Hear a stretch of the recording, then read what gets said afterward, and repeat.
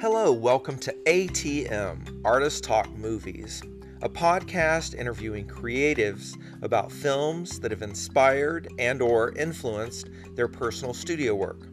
I'm Hyde Fontenot, and I'm here with co-host Aaron Stafford. We're here to talk about contemporary art and the creative impulse with new guests each episode. We're having casual conversations. We don't pretend to be authorities. We're hoping to give you a window into the visionary process of makers.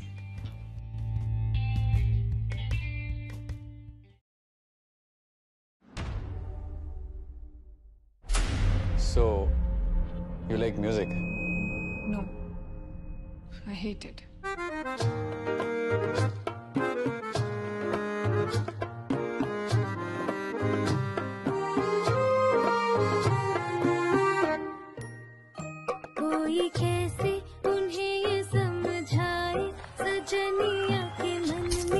Golden vinyl के लिए बहुत मुबारक दीदी।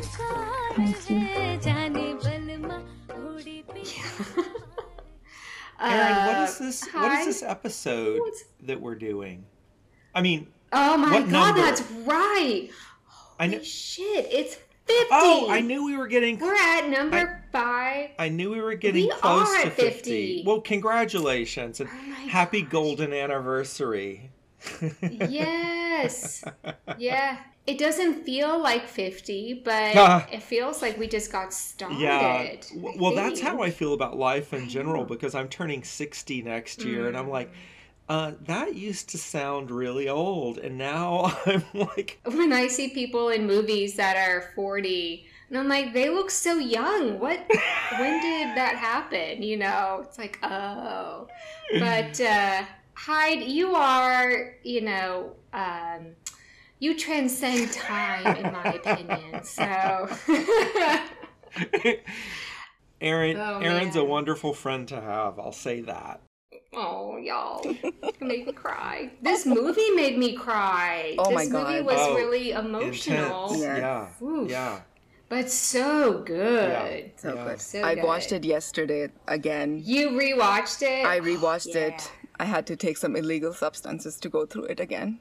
Oh, yeah. Oh, wow. It's so intense. I don't know if we can condone that kind of behavior, Nida. Yeah, right. Sure We're you do. very straight and narrow on this podcast. This is yeah. a conservative podcast. Artists talking movies. Good Yeah. luck. Yeah, ATM, right? So we watched Qala, which is spelled Qala. It's Qala. Qala. Qala. And it was just released not too long ago, 2022. Yeah, it's our first Bollywood movie. And it is. Nice. Yes, I know. And the director, let me see if I can pronounce her name correctly. Anita Dewitt, I think, is maybe close. Anita Datti, yeah, I guess. You get zero help from me.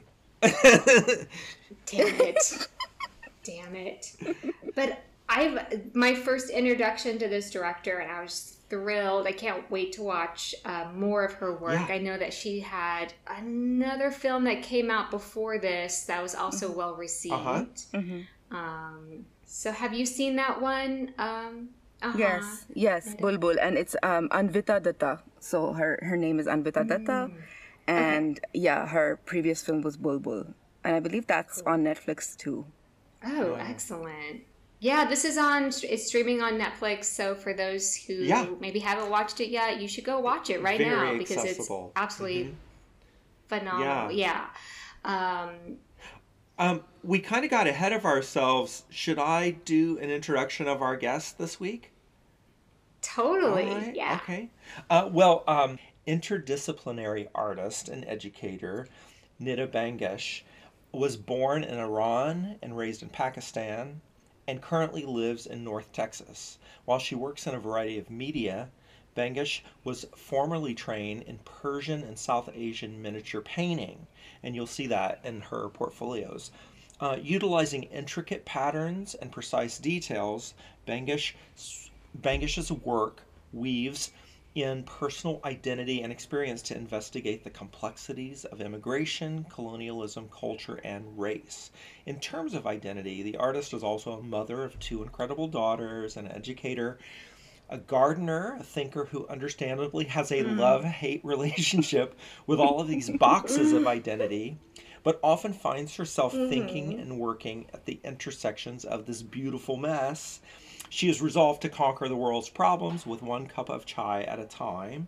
And Nida, you should know that I just had some chai ice cream in Berlin because I was working on your bio this afternoon, and then I had the chance. Oh, nice. So Bangash is. Oh, sorry. I'm gonna continue with the Yes, with your go ahead. bio. Just that Bangash's artwork has been shown in the Crow Collection of Asian Art in Dallas, Texas, the Reading Room, also Dallas, Texas, Kent Gallery at Florida State College in Jacksonville, Florida, Milwaukee Institute of Art and Design, the Idea Store at Whitechapel Gallery in London, the Belconnen Art Centre in Canberra, Australia, the Jam Jar in Dubai, and the Canvas Gallery in Pakistan. You can currently find the artist on Instagram, as well as seeing her work regularly, we hope, at Tally Dunn Gallery in Dallas, Texas.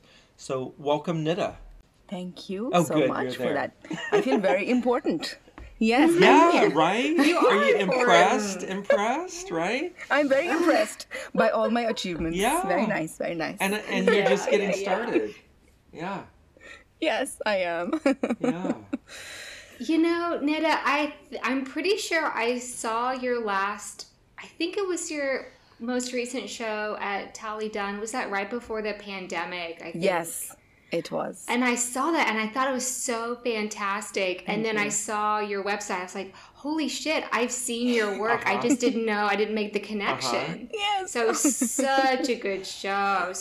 And then Thank you. And then pretty much the city just kind of shut down. It seemed like the next minute in terms of art world stuff. So Yes, it did. It was literally Yeah. January of 2019. How long have you been in Texas, Nida? So I have, it's, I suppose, 8 years. Okay. I was in Florida for 2 years and Memphis for a couple of months. But I've really been in the US since the past 11 years. Okay. So I'm not very, I'm pretty new here, Yeah. approximately. Yeah. Like, relatively. Yeah. Yeah.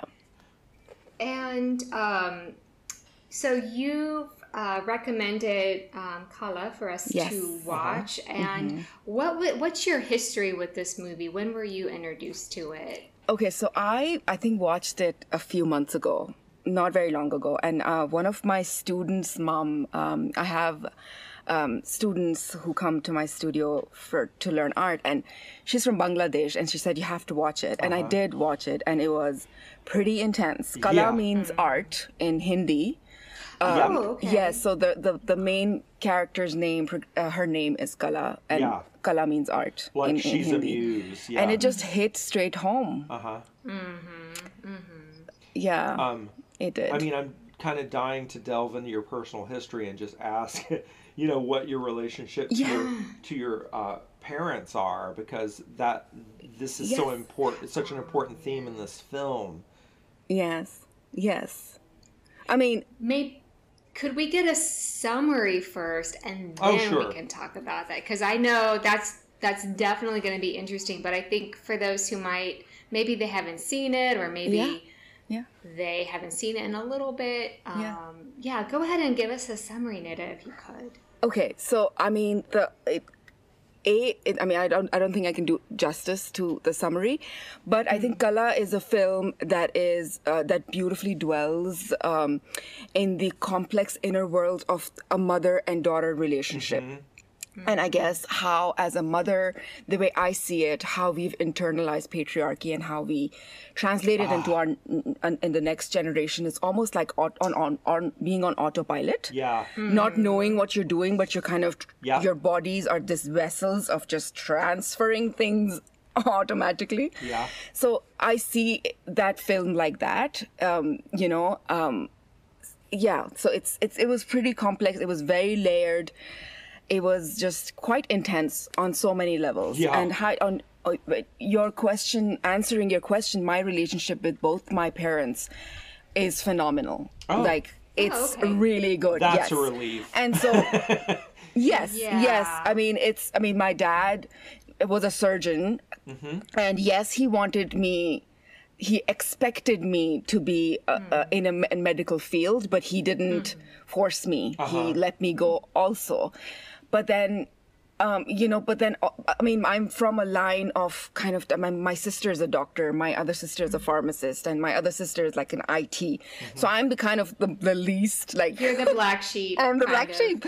You know, I am the black sheep, and I understand how in this film the pressures. I mean, I think my older sister is a doctor because exactly of this film.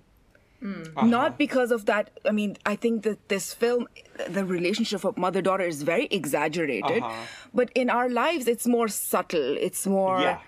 You know, you almost don't feel it until you need therapy, you know, later, later in your life. Yeah. And this is not just what she wants in her field, what she wants to be like professionally. It's just the way you carry yourself, the things you like and don't like, the people you hang out with, Yeah. the way you conduct your life. Yes.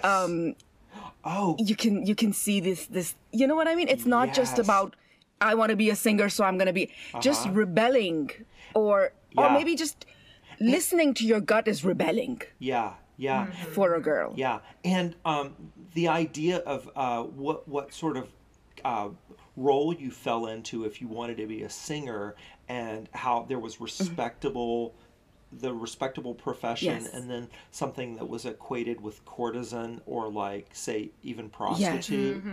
Yes. Yeah, Yes. sort of. So role. it's interesting. I don't know if you picked up on it. You kind of have to be kind of steeped into that culture to really understand the idiosyncrasies of Oh, I'm sure we why missed she stuff. didn't want her daughter to sing. Because, okay, so she herself belonged, the mother. Yeah. So she belonged to a Tumri. She was a Tumri singer. So Tumri singer is their classical, very like belonging in those pockets of elite poets and musicians, and you know, they're basically ultra classical Indian singers, which is not a very it's not to everybody's taste. Okay. Like random South Asian public will not go listen to Tumri. Would it be kind of the recitations. equivalent of like opera singers? kind Yes, of? Like, yes. Maybe. Okay. Yes, and yes. So this is, I mean, not Interesting. every. Yes, of course. You know, that's a good Like parallel not to popular make. culture. Not Right, popular kind of. culture. So Yeah. and if women did that, that was considered noble. Yeah. But if women did what like a backstage singer for a film, which the men were doing at that time, which you can see, and a lot more people relate to it. So you see the hall kind of filled in when that brother started singing, and it was kind of empty when when Qala was singing, and the mother noticed it. You know, so it's, and if women want to dwell in those realms, it's a taboo. They become courtesans. They're like. So the mother she wanted to kind of shield, protect Yeah. her daughter from being labeled as such. You know what I mean? She didn't want her to not sing. Right, Yeah. right, right. Yeah.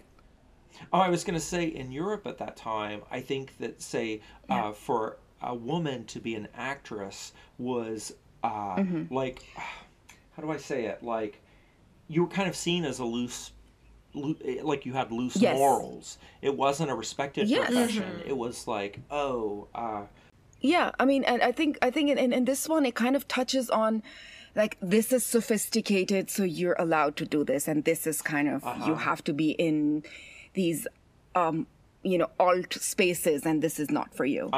So I wonder. yes, It's just sort of occurring to me that because I feel like this has this sort of connection to women who are working as equating them to prostitutes or loose. I wonder if there's, I mean, today this sounds kind of cuckoo, but back, 100 years ago and more than that, it's like are people just afraid that women are going to be independent Yes. financially, and then Any degree therefore they of, get labeled? yeah, any degree of self-determination would mean that you were headstrong. It would mean that you were in danger morally because you weren't also like protected or dictated behavior by a father or a husband. Yes, Yeah. yes. Huh. And it's so interesting how when she does enter those spaces, she does give her body away unwantingly. Yes. So her mother really was trying to protect her because, okay, so the mother herself was a former Tumri singer, right? And the dad, which were never showed, he was a very esteemed. So the mother wanted to project the legacy of the father on the daughter. She was like, no, you won't be me. You will do the legacy. You will, take forward the legacy of the dad. So it's almost like she didn't want her daughter to be her. She wanted, her daughter to, move forward the legacy of the dad, which was the more classical singer. Yeah. And then she got into the film popular culture singing because she was, so in the movie there presents I forget the guy's name, but he's like in the industry, and then he's interested in so basically in the story you have some conflict between Qala and another singer, the brother he's not her brother, but he's kind of like... He's like the adopted brother, right? Adopted brother. But prodigy But he's like singer. super talented.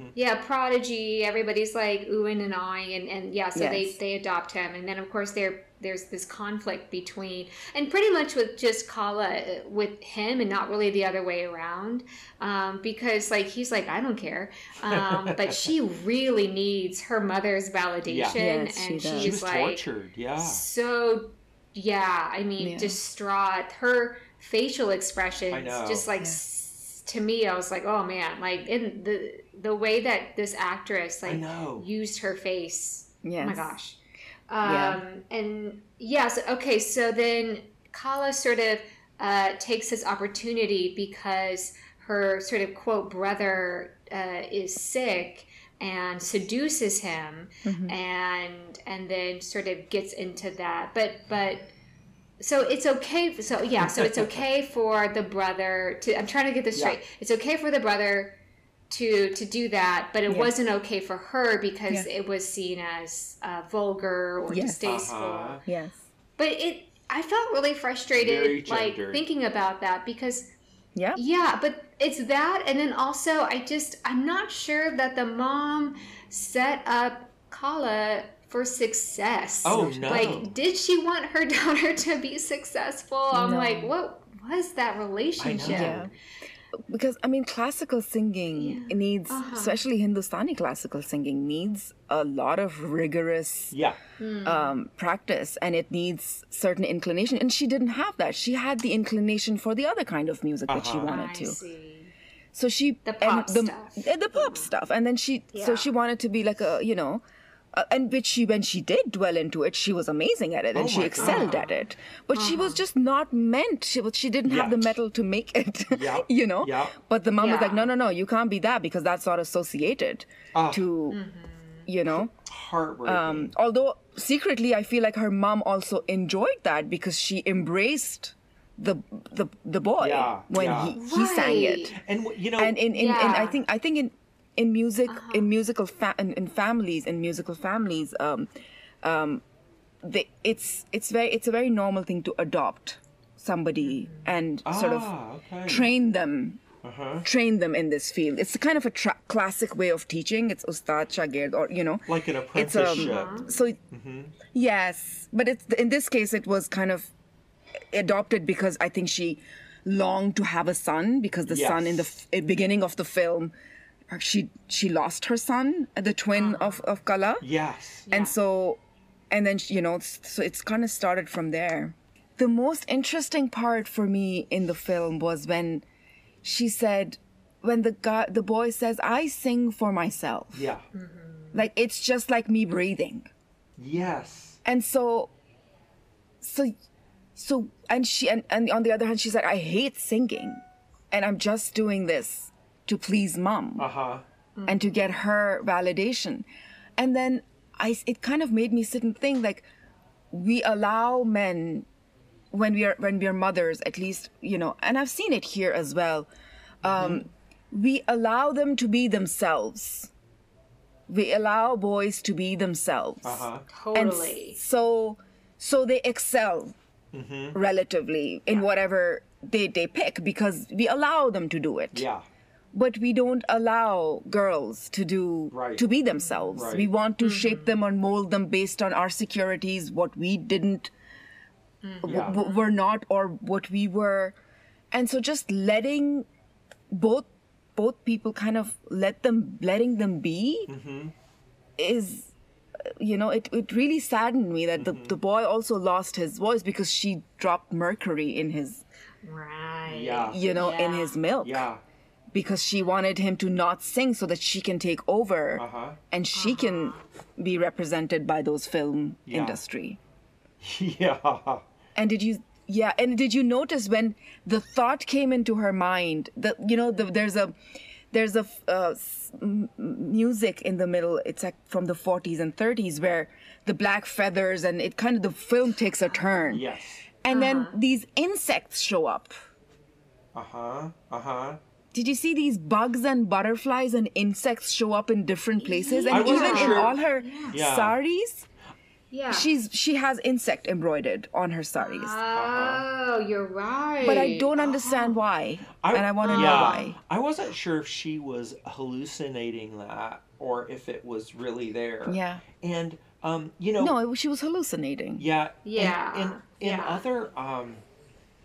say, like, in biblical stories, like, sometimes insects indicate a plague, and so it might have been like a repercussion, like she's going to be punished for the sin of sabotaging her brother with this. I don't know, maybe. Well, I think that the moth was used a few times, and the moth might, you know, point to transformation, but also to decay or death. It's sort of used in a couple of different ways. So, and then we have that expression, you know, a moth to a flame. Yeah. Like being drawn to something that's hurtful. Okay, now it makes more sense. But you have to go for it. That's good. I really enjoyed the sort of fantastical elements of this movie. Yes. I wasn't expecting it, but it definitely took a sort of very surreal sort of tone. And you're right, like you weren't really sure sometimes like what was going on in her head. It actually reminded me a lot of Black Swan, but I actually think I prefer this than I like Black Swan quite a bit. And honestly, I'm probably just drawn to like complicated mother-daughter movies. My God, like my relationship with my mother is complicated and it draws me in immediately. I'm like, totally can relate to that. Yes. I mean, I think when I said my relationship with my mom is really good is because I understand why. I mean, she did the best with the resources she had. Right? So, and, you know, yes, she made mistakes. Yes, I've made mistakes. I'm a mother of 2 daughters, and they'll need therapy. God knows they will. You know, you're making mistakes every day. In real time. You know, they did not come with a note, and they did not come with a return stamp on them. So, you know what I mean.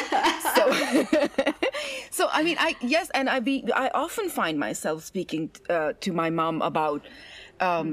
And she kind of starts with apologizing. I was like, there's no need to apologize because I know you did the best you could under the circumstances.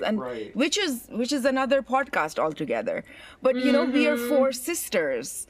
We are 4 sisters, and we were, you know, I was born in Iran, but my dad was Pakistani, and my dad's family was really big on having sons because, you know, the name of the family is sort of transferred from generation to a generation with sons. For example, like my daughters have their dad's surname, So basically, my father's name kind of ends with us, Because of four I see. daughters. right? Yes, right? So, and I know why we're four. We're four because the first 2 or 3 were not boys, you know? Right. And that's, Yeah. when you sit with it at the fine age of 39, it hurts, you know? Are you saying that like your parents kept trying to have children because there wasn't a boy? Is that what you said? There are four so of you? not yes, because and not because my parents. I don't think my mom clearly never. I don't think she ever. I don't know. Maybe I don't know.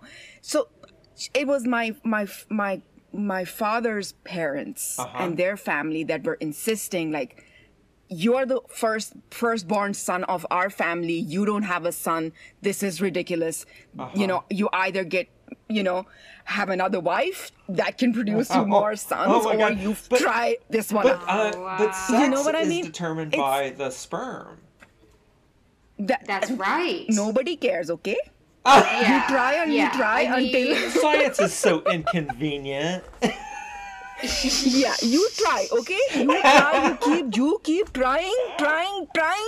One will be Oh boy, my and then you stop goodness. trying. Yeah. My grandmother once told me that she knew how to have a boy or a girl, and it was something about vinegar or the moon Yeah, or something like something. that. And I'm like, oh my goodness. Wow. Like we're back Mm. to last episode of Gattaca. Genetic I know, engineering Gattaca. changing the gender of a destiny. fetus Yeah. with vinegar or Well, the moon. with vinegar, you know, like you do. And I know, I was like, I don't want to know more details, especially about the vinegar. But ooh, I've heard lemons You know- or something. oh It's my about, God. I'm I sure think, the something pH. acid. Yeah. Some pH has to go up and down. Listen. God knows what. But It I mean, doesn't seem like a good idea to me to mess with your pHs, like, ever. Like, let's just the body is naturally balanced. Oh gosh. But Yeah. you know, I think it's do really you want sad a son to, or not? yeah, it's sad to me Aaron that you doesn't have want these scenarios. God no. I mean, I have a dog, and that's enough for me Yeah. at this point in time. But it saddens me to think that you have disappointment with Yeah. a daughter. Well, you know. yeah. And No, my parents, again, you see, my parents were not disappointed. My dad and my mom both, like, adore and love us. And never have we ever been made to feel like you're less than. But every time for, let's say, you know, Eid or festivities or Yeah. mourning or whatever, we would go to the village, which is where everybody else is. We were introduced as, oh, they're the daughter of Dr. Liaquat Ali, who doesn't have a son. And oh my, like, everybody's face would just drop saying, oh my God. Like, that's oh. Yeah. Like, So- my mom would be introduced in Pashto, and it would be interesting for me to say, like, in Pashto, like, Dazwe the Nishta, like, she's, so to my mom, they would say, this is Seema, this is Dr. Liaquat's wife. She is from Iran, so she's not like ours. And then she has 4 daughters, and she has no son. And then there'd be a communal, oh my goodness. you know? Wow. And then, so and when we would come home, this would be like our tagline, like, no son, oh. It would be like, so we would make fun of it. Yeah, good. But I know I constantly push myself against the current. And as a woman, I'm constantly and try to be an overachiever. I am not good enough. I am never good enough. I never do enough as a mother, as an wife, as an ex-wife, as an Yeah. anything, because I don't know what I want to prove. And now I'm mindful of it. But then Yeah. imagine you coming from that trauma, right?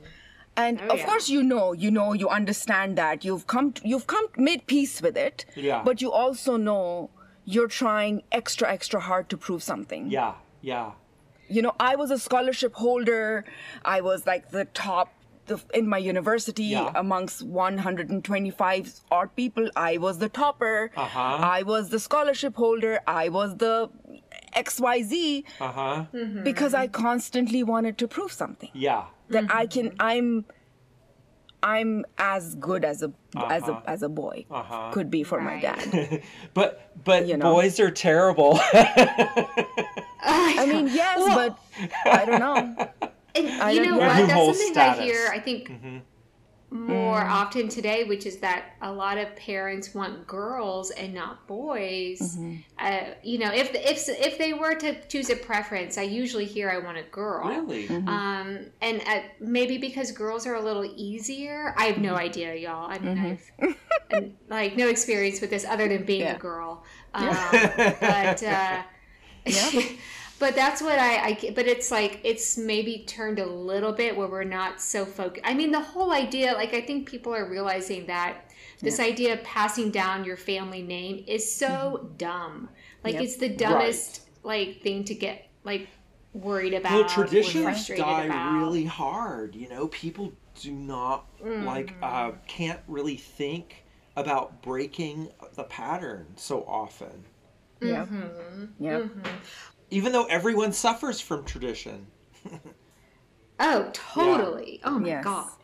I mean, I'm so anti-tradition. I think I go to the extreme where I like, I'm a my boyfriend's nephews just got baptized, and his mom was like, "Oh, what did you think?" And I was like, "It was a wee bit cultish. Like, I don't know what to. This is weird. It's weird that y'all do this. The kids didn't like it. Nobody wanted to be there." And then they were wearing these weird, like, white tuxedos, and so they looked like little Vegas performers. It was just so strange. Oh my goodness. Vegas performers for Christ. Yes, exactly. Oh dear goodness. I wish I should find some pictures. That sounds adorable. But you know, but does. so Nida, you use a lot of pattern in your work. Oh, right. And so you have And some traditional forms. Obviously you, but then you kind of sort of shake things up a little bit. I'm kind of looking at an image right now where you've got this like very kind of stark triangle shape, which kind of, I think what you were saying maybe might connect to the home or the house. Yes. And in this movie, the home is a really interesting place as well. Like this place, this dwelling in the middle of the nowhere. And I don't know if you want to talk about some of that work or your relationship to domesticity or the house or. I think the one reason I was so intrigued by so many different levels of this film is the idea of, it was initially a home that was dwelled by two women, right? By the mother and daughter. But still patriarchy was alive, alive there. It was just like this invisible man is standing there and like hammering these women into shape. So it was interesting, again, how our bodies are kind of trained unconsciously to do that. And that kind of reflects in my works where it's called The Bridge Called My Back, or the site plan where I'm washing teacups and putting them back in order. They're, imperial white china teacups. I serve tea and I put them back in orders because my body as a subaltern is almost like, you don't need to go colonize any place. I will colonize my children to begin with and then move on and perform those duties. Both inside the domestic and in the outside spaces. So, yes. Oh, I was going to ask if you would describe My Bridge is a Back, My Back is a Bridge. Is that the title? The Bridge Called My Back. Yes. The Bridge Called My Back. The Bridge Called My Back. I was looking at images of that, and I was trying to understand it as a performance or sculpture. And can you describe to our audience more about that piece so they have a sense of it? Yes. So the bridge called my back was a performance that I did in Taos. Lauren Wood, Amber B. Mac, and Nadia were, this was part of the my grad program in SMU. We went to Taos and for a 1-week intensive performance workshop. Yeah. Conducted by these 3 individuals, amazing professors at SMU. And then so in this one, I used my body as the structure on which, so basically what I'm just going to visually describe it. I am lifting a 250-pound daybed on my knees on my arms and knees in a yoga pose and on my back. The chairs the bench is on my back, and on top of that there's a male, kind of in a the dog pose yoga, the tabletop pose, I don't know what it's called. So basically there's a man and a woman, man being on lifting the daybed and the weight of a man and balancing each other, sort of signifying that bench being a domestic space from the weight of under which women can't just get up and leave. The weight is on my back. I can't just get up and exit. Yes, the man is balancing it too. But the weight of it is on a woman's, and the invisible weight of it is on the woman's shoulder, and more specifically on a brown woman's body's shoulder, because the man on top is a white man. So it's called The Bridge Called My Back, and it's by women. It's an anthology by women who identify themselves by people who identify themselves as women. It's a beautiful book. Everybody should read it. It's a mixture of poetry and, it's beautiful. So it's called, so that's basically so I was basically thinking about the domestic and my body carrying that weight and how that is represented in the spheres outside the domestic. Yes. Thank you for that. Yeah. You're welcome. I'm really bad at explaining things. No, you're great. No, that was good. It's hard to talk about your work sometimes. It is. And I kind of, describing them is hard. Yes. Totally. I don't think artists get enough practice talking about their work. Really get talking about it, not writing about it. Somebody should do a podcast where they talk to artists about their work and about other things that inspire their work. And Nobody does that. Yeah. You know what, Erin? We should just do it. I'm right on top of that, Rose. I'm right on top of that. Nida, I wanted to ask you because, you're working with all of these issues of being a woman and as a mother and a daughter, and this heavy burden, this weight. And as a modern woman, do you have any advice to break, how can somebody overcome the weight of that? Because I still feel like that happens to me, to this, there are things that happen in my family that are super frustrating.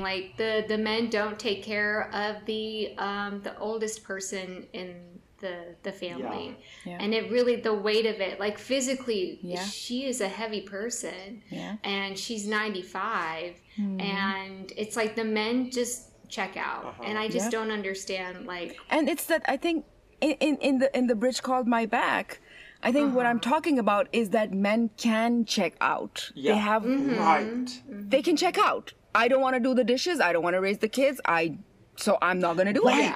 And what are you going to do? You can't, and I know that, but you can't check out as a woman. Yeah. I keep seeing this meme about breaks. people going, isn't it great that he babysits? And it's it's not babysitting when it's your own damn children. Yes. But it's... Or the fact that women do it in the every workplace, day. if they have to go take care of their kid, it's seen as, a negative, where if a guy has to go take care of their kid, it's people think it's so great. It's heroic. And it's so... Yeah, it is. Oh, God. But I I wonder, because I know you were talking about, Nida, how we raise children differently. And I'm wondering if it just needs to start at like, we just have to kind of really rethink how we're raising children. Because I just don't think I don't know if I can change the people who already exist in this world, who are already ingrained in those expectations. And if you think about how much heat is on the transgender argument right now, and I think so much of it is maybe even unconsciously it's signaling that like gender is an outdated construct and it needs to be level. And it's like, you know, people can be what they need to be, but like just stop giving advantages to men and stop assigning particular attributes, characteristics, like duties to gendered, you know, whatever the gender is. And I think that like, I don't know if people are up in arms as much about like drag performers or people getting gender affirming surgery, but that it is signaling like a wave of everybody's got to change how they think about gender and how they treat gender, and how they treat women.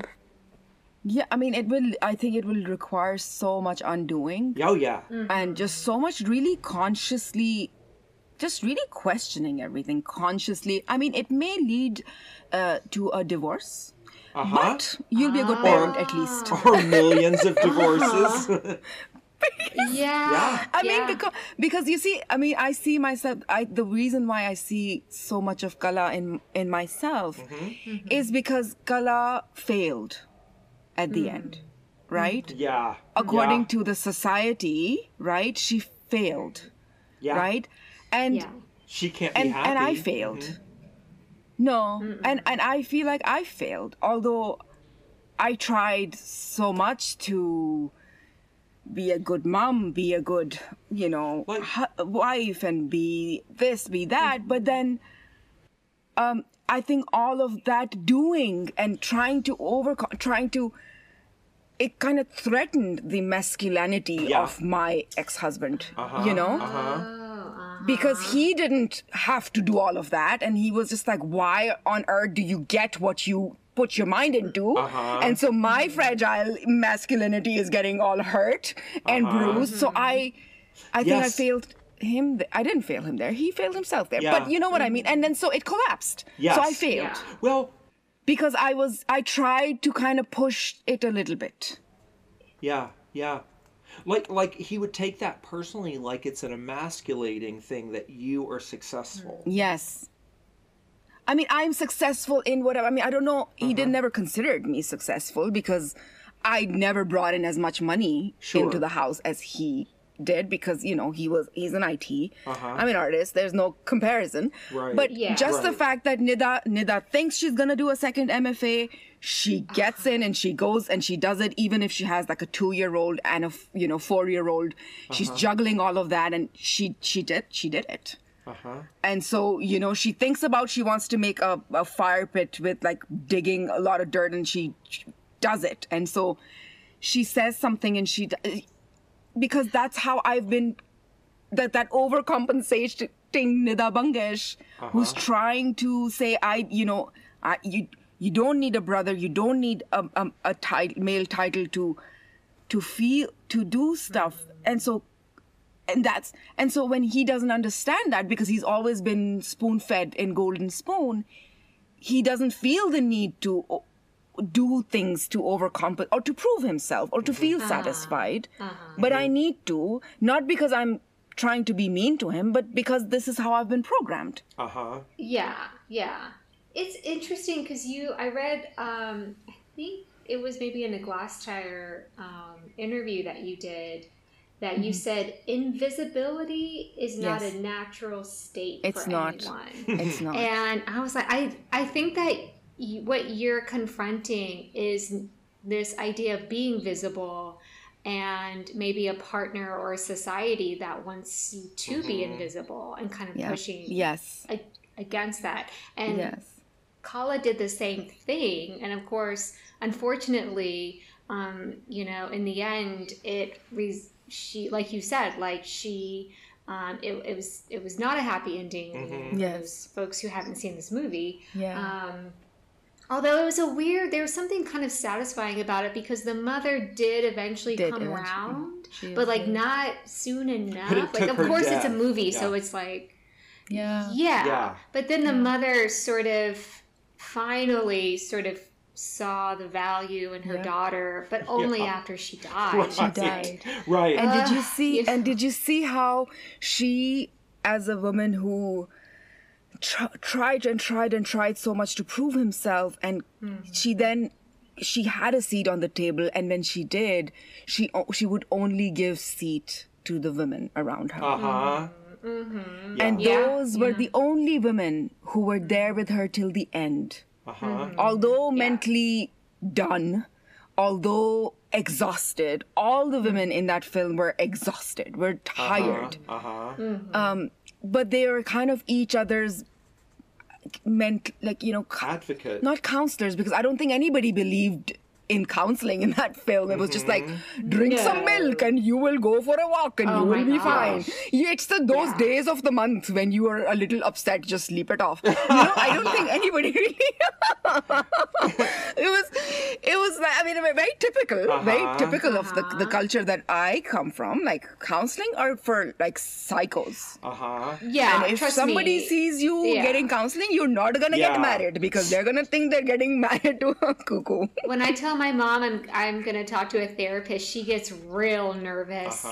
And I'm like, we're talking about you, don't you? Like, you're going to come up. But it is interesting, like, talking about colonialism, too, and that phrase that comes from British culture, stay calm and carry on. And it's all about, like, suppressing your feelings for the empire. And I mean, that's no accident. That's behavioral patterning and propaganda. And that's so sneaky.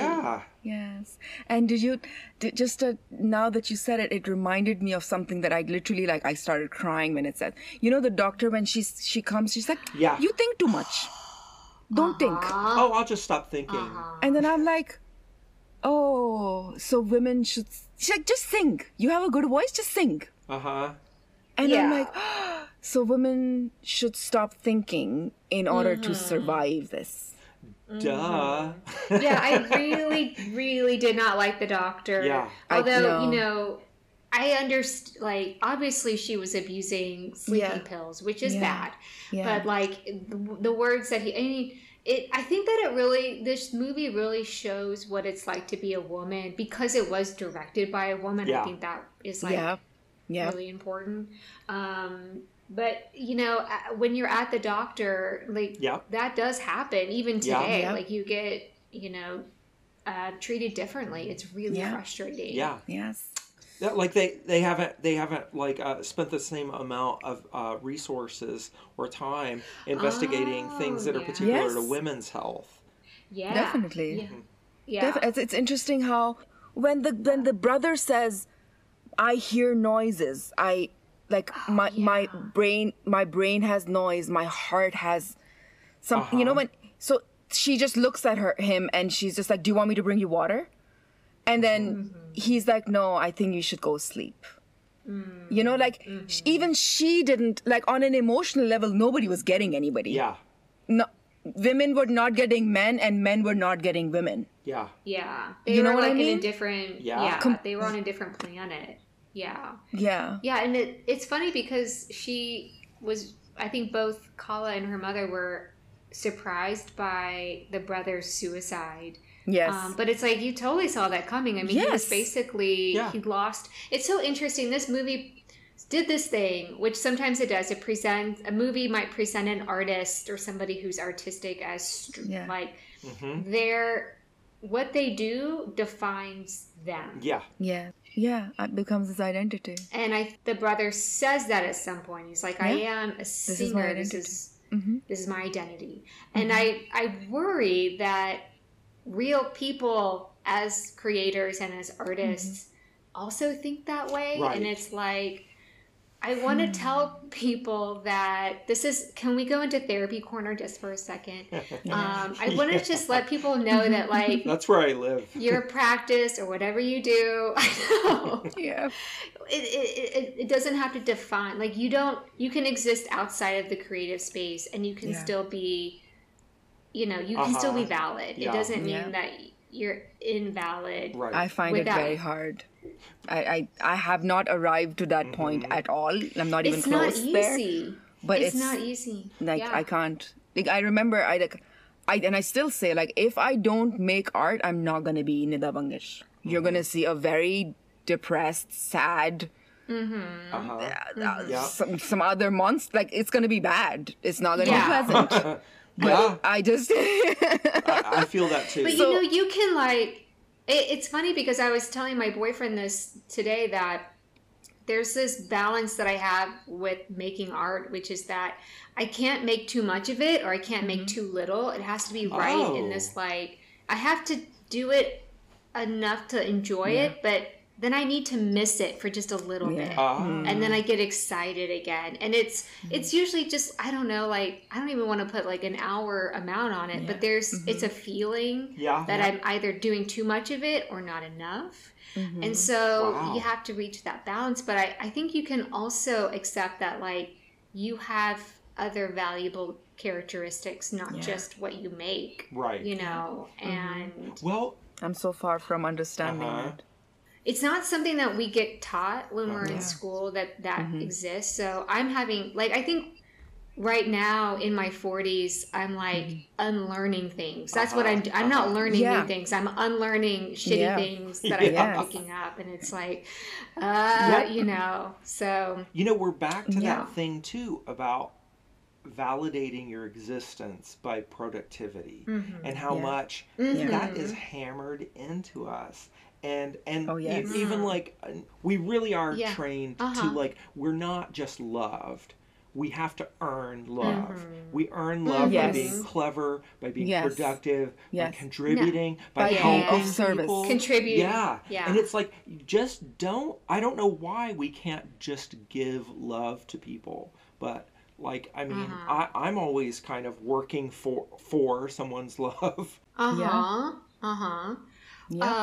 Hyde, I want to ask you, because you're in Germany, do you feel like I know the Germans have a really strong work ethic? Which is sort of like, when I think about Europe, like, there's kind of like, I know in Portugal, like, they take an hour for lunch and they'll drink wine. And I'm like, I want that kind of productivity. But do you think in Germany it's... Well, honestly, I mean, I've only been here for a month, so I couldn't really, like, speak very accurately to German culture at this moment. But I do, one thing that I do notice is, like, people aren't necessarily in a big hurry. I mean, I think that they're very rule oriented as a culture, but I think that I think they get 2 months off for holidays. If somebody has a baby, if somebody has a baby, they get time off. Maternity. Yeah. Or paternity leave. You know what's interesting? This is totally a side note here, but I know a couple who recently had a baby, and the mother was a nurse, and the father works in finance or something, and he got more time off than she did after the baby was born. And I was like, what the fuck is wrong with America? Like, this is crazy, y'all. Like, she was, like, shocked, and I'm like, you should be upset by this. Well, that's our healthcare system, and that's our social services failing. Well, maybe it's a sign from the universe where they're saying, like, dads should be more engaged with the kids. So maybe that's a good thing. They probably should. That whole idea that the dads are, kind of like not absent, but not particularly present sometimes. They're very passive. I think, at least in my household, it was a very passive. Like, I'm working in the office. I'm earning money, so it's not my job to, X, Y, Z. And I'll do it on my terms. Like when I am free and when I have the capacity. But so again, you being on the top where you can get up and exit, you decide what you do for yourself. Yeah. But but the other person is at that holding that structure. It does not have the privilege to just say, Right. I'm not gonna do it today. Right, I'm not right. gonna be a parent today. You know. But both of my brothers yeah. had children, and I don't think either one of them ever changed a single diaper. I think it was always just Yeah. like, oh, the baby needs this. I'm passing the baby on to you. Yeah, and you Yeah. get away Yeah. with that Yeah. in some cultures. Yep. Yeah. Yes, because you can be so limited by self-concept. It has very little to do with what you're actually capable Yeah. of, but what you think you're allowed to do. Exactly. You know, I haven't brought that up yet. I think the real I think once we had a conversation, this is like post-divorce, and it's very recent because I'm still going through it. I'm not completely divorced. But so Elma said, hey, Mom, like, I know Baba earns more than you because, like, we were born and you had to take care of us, so you didn't have a job for many years. Ah. And so, and she's 9. Yeah. Right? Did And she then put that I together? said, well, she did. She's like, I know we were born, and so you didn't have a job for many years, but Baba has been working for many years, so he, you know, he has a lot of money, and you don't. And then, so, you know, and as I said, actually, no, I did not quit my job because you were born. I had to leave my job back in Pakistan because we moved here. Yeah. And soon after we moved here, I was pregnant with you, and so you were born. So I didn't quit my job because I had you. I quit my job because I immigrated to Yeah. the US. So I had to do another master's, which I did. And then you know, and now I'm back on my feet again. Yeah. Because then I told- you said, you mentioned that you had to kind of start all over because Yes. you know, Yes. the requirements were different here. Exactly, because I wanted to go back to academia, and you know, in America they want like another MFA from an American system for you to kind of get into academia again. So they wouldn't consider that I was an assistant professor in Pakistan. I was teaching at a National College of Arts. But just you so know, crazy. so it is. It is. So I kind of told her, no, it wasn't you. It wasn't you at all. And you know, so maybe this is a good lesson for you to kind of don't quit for your job for anybody. To move to another place for anybody. You need to have a job when you move somewhere. If you move somewhere with somebody. So don't rely. I kind of said it's not because I'm a mother I don't have a job. I'm a mother because I relied on him protecting us when we move here as a sole earner.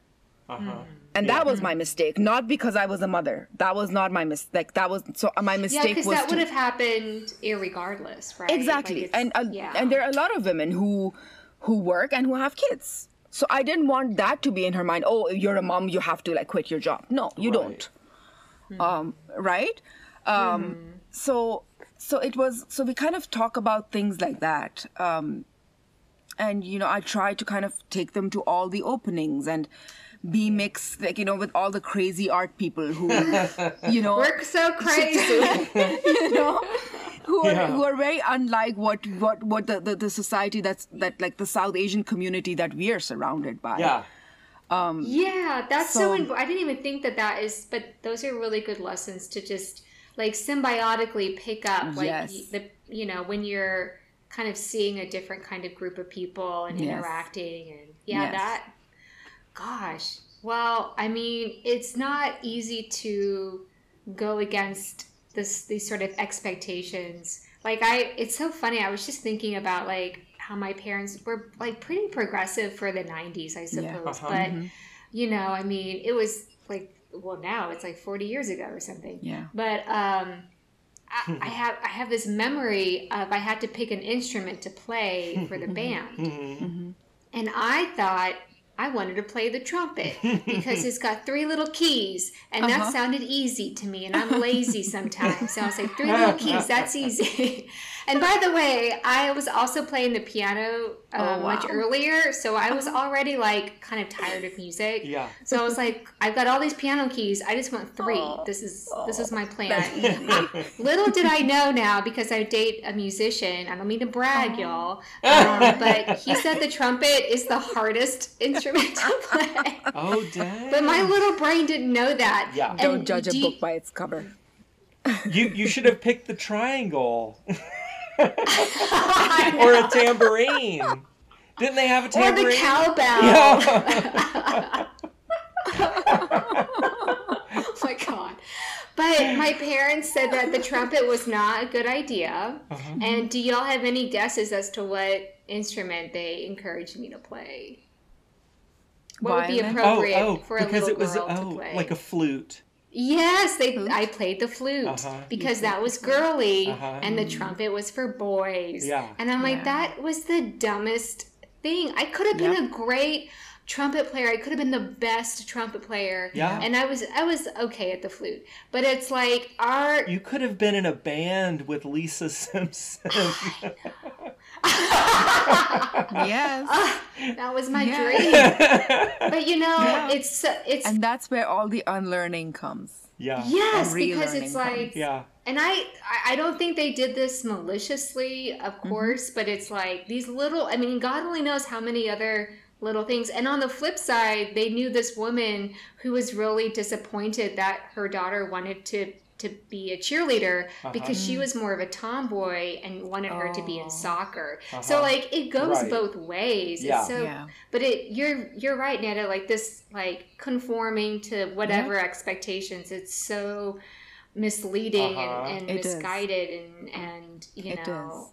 And no, And I we think do it once you become subconsciously. more aware of it, you kind of you're like, oh, red flag, red flag, red flag. So you kind of stop doing it. I mean, of course, sometimes it just happens and it comes out. And you know, I remember Eva, they both played soccer, and they're really good at it. And Eva once said, I want to be a cheerleader, and I didn't say anything, but I didn't entertain that idea. But I didn't say, I didn't say, no, you can't be. I was just quiet. Yeah. Well, let me tell you this. As somebody who was a cheerleader, cheerleading is more dangerous than any of the other sports. Yes, it is. I bet it is. Very dangerous and it's because so athletic, I think. Oh yeah, I mean you're flipping around and yes. I don't think I wanted her to be around that vibe because the cheerleading girls are usually not very nice, or maybe that's my perception of it. But they're just usually I could see how you might think that. But you know, it's funny because harlots with pom poms. Or maybe that's my exposure to like stupid media, Right? That I just consume without knowing really. I don't have cheerleader friends, but I'm just it's typical that it's the most popular girls that get to be cheerleaders. Yes. And so and popular girls don't always have the reputation of being that generous, but they're vilified in teen movies and stuff. Yes, but I mean, I've had my fair share of experience with like mean popular girls. Oh, sure. Even as an adult, I'm having that problem. But then, so I, but yeah, I mean, if they want to, it never goes away. But I just didn't want them to be very directly exposed to. Well, you're up for public examination. Like like if you're in a band, you have an instrument. If you're a cheerleader, you are the instrument, right? Ooh, your body. And I didn't. Is, I didn't like that idea too. So because, when I see the cheerleaders cheering for the soccer players, and I'm like, they're in support. You're the supporting role, and I don't know why I still have to sit and think about it because I don't think I've given it much thought. But I know that there's so many things that I find problematic in that area. Yes. And I don't want my girls to be exposed to it. Oh, interesting. I mean, Aaron and I spend a lot of time unpacking culture in this way that like marriage traditions and such. like family Yes. structures and all of these things that people just have Yes. this knee-jerk reaction. They're like, oh, you should have children. Oh, you'd be such a great parent. And it's like, that's not everybody's dream. And like, stop imposing. Like, you don't even think you're imposing, but you're imposing. Oh, yeah. And you're not, Totally. yeah. Yeah. Yeah. Yeah. So yeah, there's a Yep. lot to look at there. So I don't. I mean, I would be nervous being a parent of daughters. That they don't like unconsciously just accept a role. And the same with boys. I think boys can get trapped into these Oh, roles too. hell It's yeah. just a different kind of, Yeah. you Yes. know. Actually, when we Yes. started off, Nita, that we were like talking about how like boys are allowed to be free and then girls are Yeah. like given responsibilities, and like as a queer person, like I felt like anything it was my natural inclination, and as a child, Yeah. it was so heavily gendered, and I was kind of a nervous kid, because I felt like so many things were disapproved of. So I didn't really have the experience of being accepted. Even at like 5 or 6 years old, I was noticing things Wow. from adults. Yeah. Yeah. Because I mean, you don't Yeah. start being queer when you become, first go through adolescence or whatever. I really do think you're queer, your whole life. Uh-huh. Yeah. Uh-huh. Wow. Like out of the womb. Yeah, kind and all of. that comes with that, like sensibilities, Yeah. humor, like things you Yeah. are interested in. Yeah. Not that all queer people Yeah. are the same either, but just Yeah. yeah, because there are some But I think really that boring that, queer that people. longing, that longing to fit in, Yeah. and that Oh, yeah. longing at that, I think that age, especially with my girls, they kind of want to fit in. They do not want to stick out. Yeah. Although Well, they already I think stick it's out, when you right, get a little because of older. race. Mhm. Yes. Yes. But then I think they just want to. Yeah. They just want to be like their friends. Yeah. Well, there's a certain advantage, yeah. Yeah. Well, it's exhausting to be revolutionary. It's exhausting It to go is. against the It grain. is. Like you have to have is. so You much said it. strength, and it's constant. You Yeah. said it. You said it. Sometimes Yes, it's easier constant. to just surrender to what people want you to do. Yes. If you could. It sort of there was a funny scene back to the movie a little bit. If y'all might remember this, it was sort of like this weird, like sort of a horrifying moment, kind of in the middle where Qala is being sort of married off. Yes.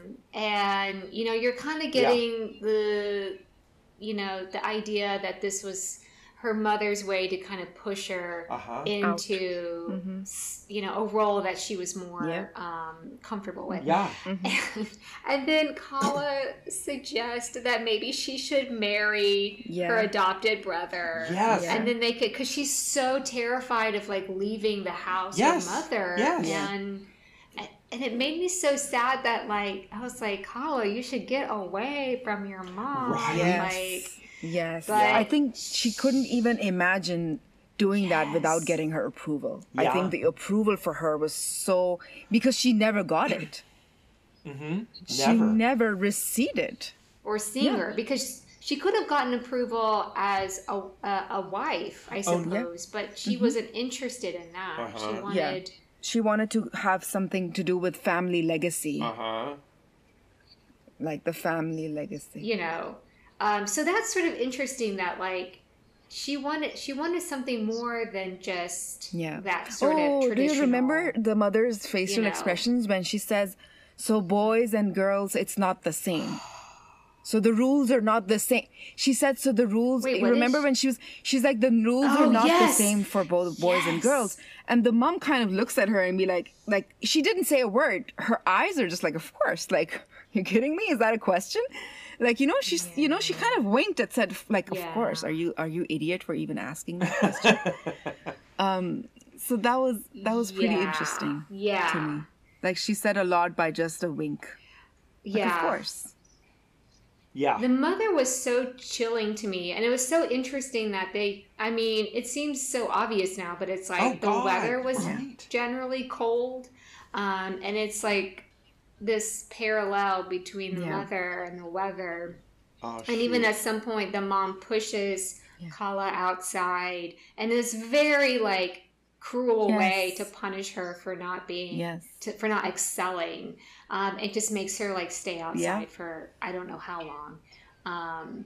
Yeah, I mean it's the performances were stellar, and I also wanted to mention how the lighting was just really beautiful. Like it was a very pretty movie with all the snow. Yes.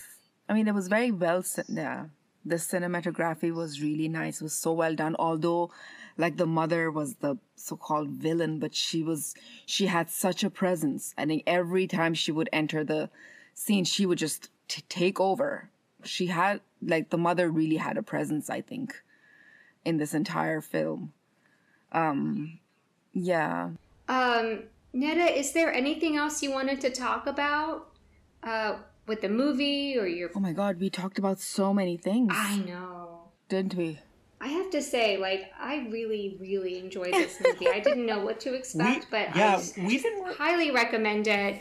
It's not something that you We didn't really might have talk heard about of how before, beautiful but- the music is in this film. Yeah. Oh, yes.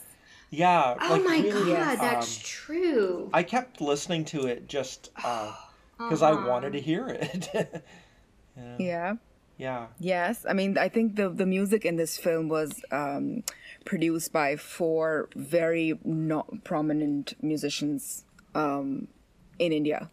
So I think they had a really amazing thing. I don't personally know them, because I am not into this genre of music. But it, when I was reading the reviews, because I kind of went into a rabbit hole of what those insects, because I saw, like, when the thought came and there's this black feathers around her, they turned into these black moths. Yeah. That's when the first time the thought came to her. And then her body language changed from a very innocent, young-looking girl to like a, like the rebel that, like, I'm not gonna go the path that my mother had designed for me. I am going to, work my way through the industry and figure out how to get to that level, and maybe, just maybe, my mom is gonna Oh man, appreciate do y'all remember that scene where she's pretending to talk to her mom on the phone? Yes. Oh my God, that was so sad. So sad. Oh my God. It was really sad. Yeah, that's how I feel when I figure out my mom's not listening to the podcast. Like, no, Erin, it's fine. It's you fine. have to be glad she's not listening, because as often as she comes up as a figure, I was like, oh no, we can't. I know. Erin, is your mom gonna listen to this one? Oh hell no! Especially because she's not seen the movie, and she doesn't watch new movies anymore because I don't know. And so no, she won't be listening unless somebody tells her that I've been talking about her. Then she might, but I think it's a pretty safe bet she won't listen. Mom, we love you. We know you tried your best. Yeah, I have a platform to talk about her, which is always great. Erin, we should we should do a fake episode just for her and tell her, get her to listen to it, and just be saying all these glowing things about her, and then she'll be like, you know what, I like this. Please publish it. Yes. Please publish it, because don't deprive us of the fun. Yeah. All right. I'm working I love on your it. mom, by I'm the already way. working on it. I do too. Yeah. I do too. I know, I just can't live with her. Yeah. Anyway. Yeah. Well, Nida, thank you so much for being on our podcast. This was so much fun. Thank you for having us. Thank you. Yeah. Thank you. Yeah. Well, now everybody's gonna go watch Qala and be really, really sad. Totally. Yeah, they're gonna love it. Very though. sad. It's So a good. It's not a happy film.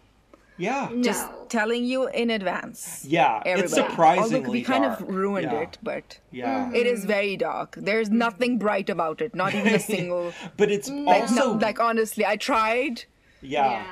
But but yes, beautiful. those and that- saris are beautiful. Yeah. And The that main cinematography is character- beautiful. The lighting is beautiful. Yeah. The actress that is the main character. She's good. She has Qala. Yes. like an Audrey Hepburn quality. Like, you really She does. just can't get enough of her. Anytime she's on the screen, you're just like, Yes. crushing on her. Yes. Yeah. That visual pleasure is abundant, but like mental darkness is also abundant. So Yeah. Yeah. Yeah. Pick your poison, guys. I'm not picking Mercury. You guys can have Mercury. Yeah. I mean, I've played with mercury so much in my, I mean, I didn't know. My dad was a surgeon and we used to have these thermometers and I used to break them because it was too fun, just like Yeah. playing with it. Yeah. Just like touching it, it was just like, You didn't eat it though. no, I obviously. didn't eat Okay, it. good. But I've heard you're not even supposed to touch it. Right. Yeah, it can you're absorb not. through the But skin. you know, in the medieval era, that was like a remedy for God knows what. You know, Right? Yeah, you know, mercury that was- is why we're just so amazing. We're just a little twisted and a little demented. It's just Yeah. because I played with mercury. That's Yeah. why I'm an artist. Mercury and leeches. Netta, did you want to talk about any like projects you're working on or new work or anything like that before we go? Oh my God, I'm working on these new book series that I'm working with, and I'm actually I want to kind of dabble back into glass. So I'm making these houses and homes which are going to be the cover of the books with glass. So, you know, this is something I learned 12 years ago at the Princess School of Art, London, and I'm really excited to make these beautiful stained glass homes. Cool. That sounds right. So really, I'm really really cool. excited about that. And there, you know, a couple of exhibitions in the pipeline in next year and this year. And, you know, right now I'm being screened. This bridge called My Back is being screened at Copenhagen as we speak, Wow. which is nice. Yes, it's part of their film festival week. Great. They're part of their art week, which is pretty cool. Congratulations. But yeah, I mean, Instagram and then everything you'll find out, like everything. Not everything, but like work-wise, everything. Yeah. Well, we look forward to seeing that, and Yes. I guess we'll talk soon. I'm sure Yeah. I'll see you Yes. around Dallas. Happy so- 50th Yes. episode, Aaron. I know. Oh, my God. Congratulations. Thank you. I'm blushing. Y'all can't All see. Okay. All right. Well, So long, gang. thank you so much. Bye, Thank you. Hyde. Bye, Netta. Talk Bye. soon. Bye-bye. Bye. Okay.